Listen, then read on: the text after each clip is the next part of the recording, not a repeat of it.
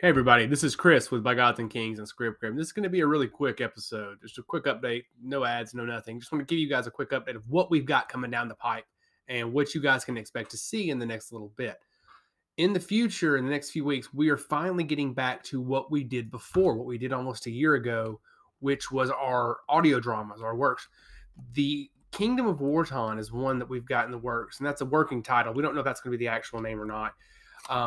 It's going to be about Ebelis Mertron, Elise Mertron, Todandik, and a few other God Touch from the same world that we were in before, back in the previous eras with Crix and Kuros and Drusilla, Nethair. And so we're going to be telling the story, honestly, even before them, to kind of give it a backstory as we lead into our next written work, which is going to be An Invitation into Darkness, which will hopefully be coming out in April. So with that being said, we've got two big things coming. We've got the new audio drama, which is going to be released starting next week.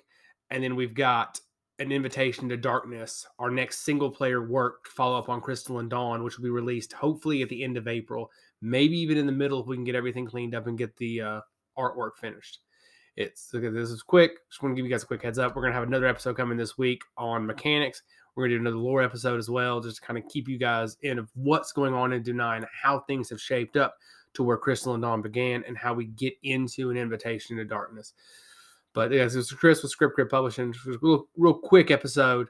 We'll have another episode up tomorrow, which will be a lore episode on the era prior to the decimation and the sundering of Brile. So thanks again, guys. Look forward to you guys here in the next episode. Now out on Amazon, By Gods and Kings, Crystalline Dawn. This single-player scenario arc follows the story of Serosa as she travels through Southern Quar on behalf of the Haishin merchants, collecting shards, weapons, more power, and even allies to fight alongside her. Follow along as Serosa travels through the Crosian Echo and all the way up to Dern.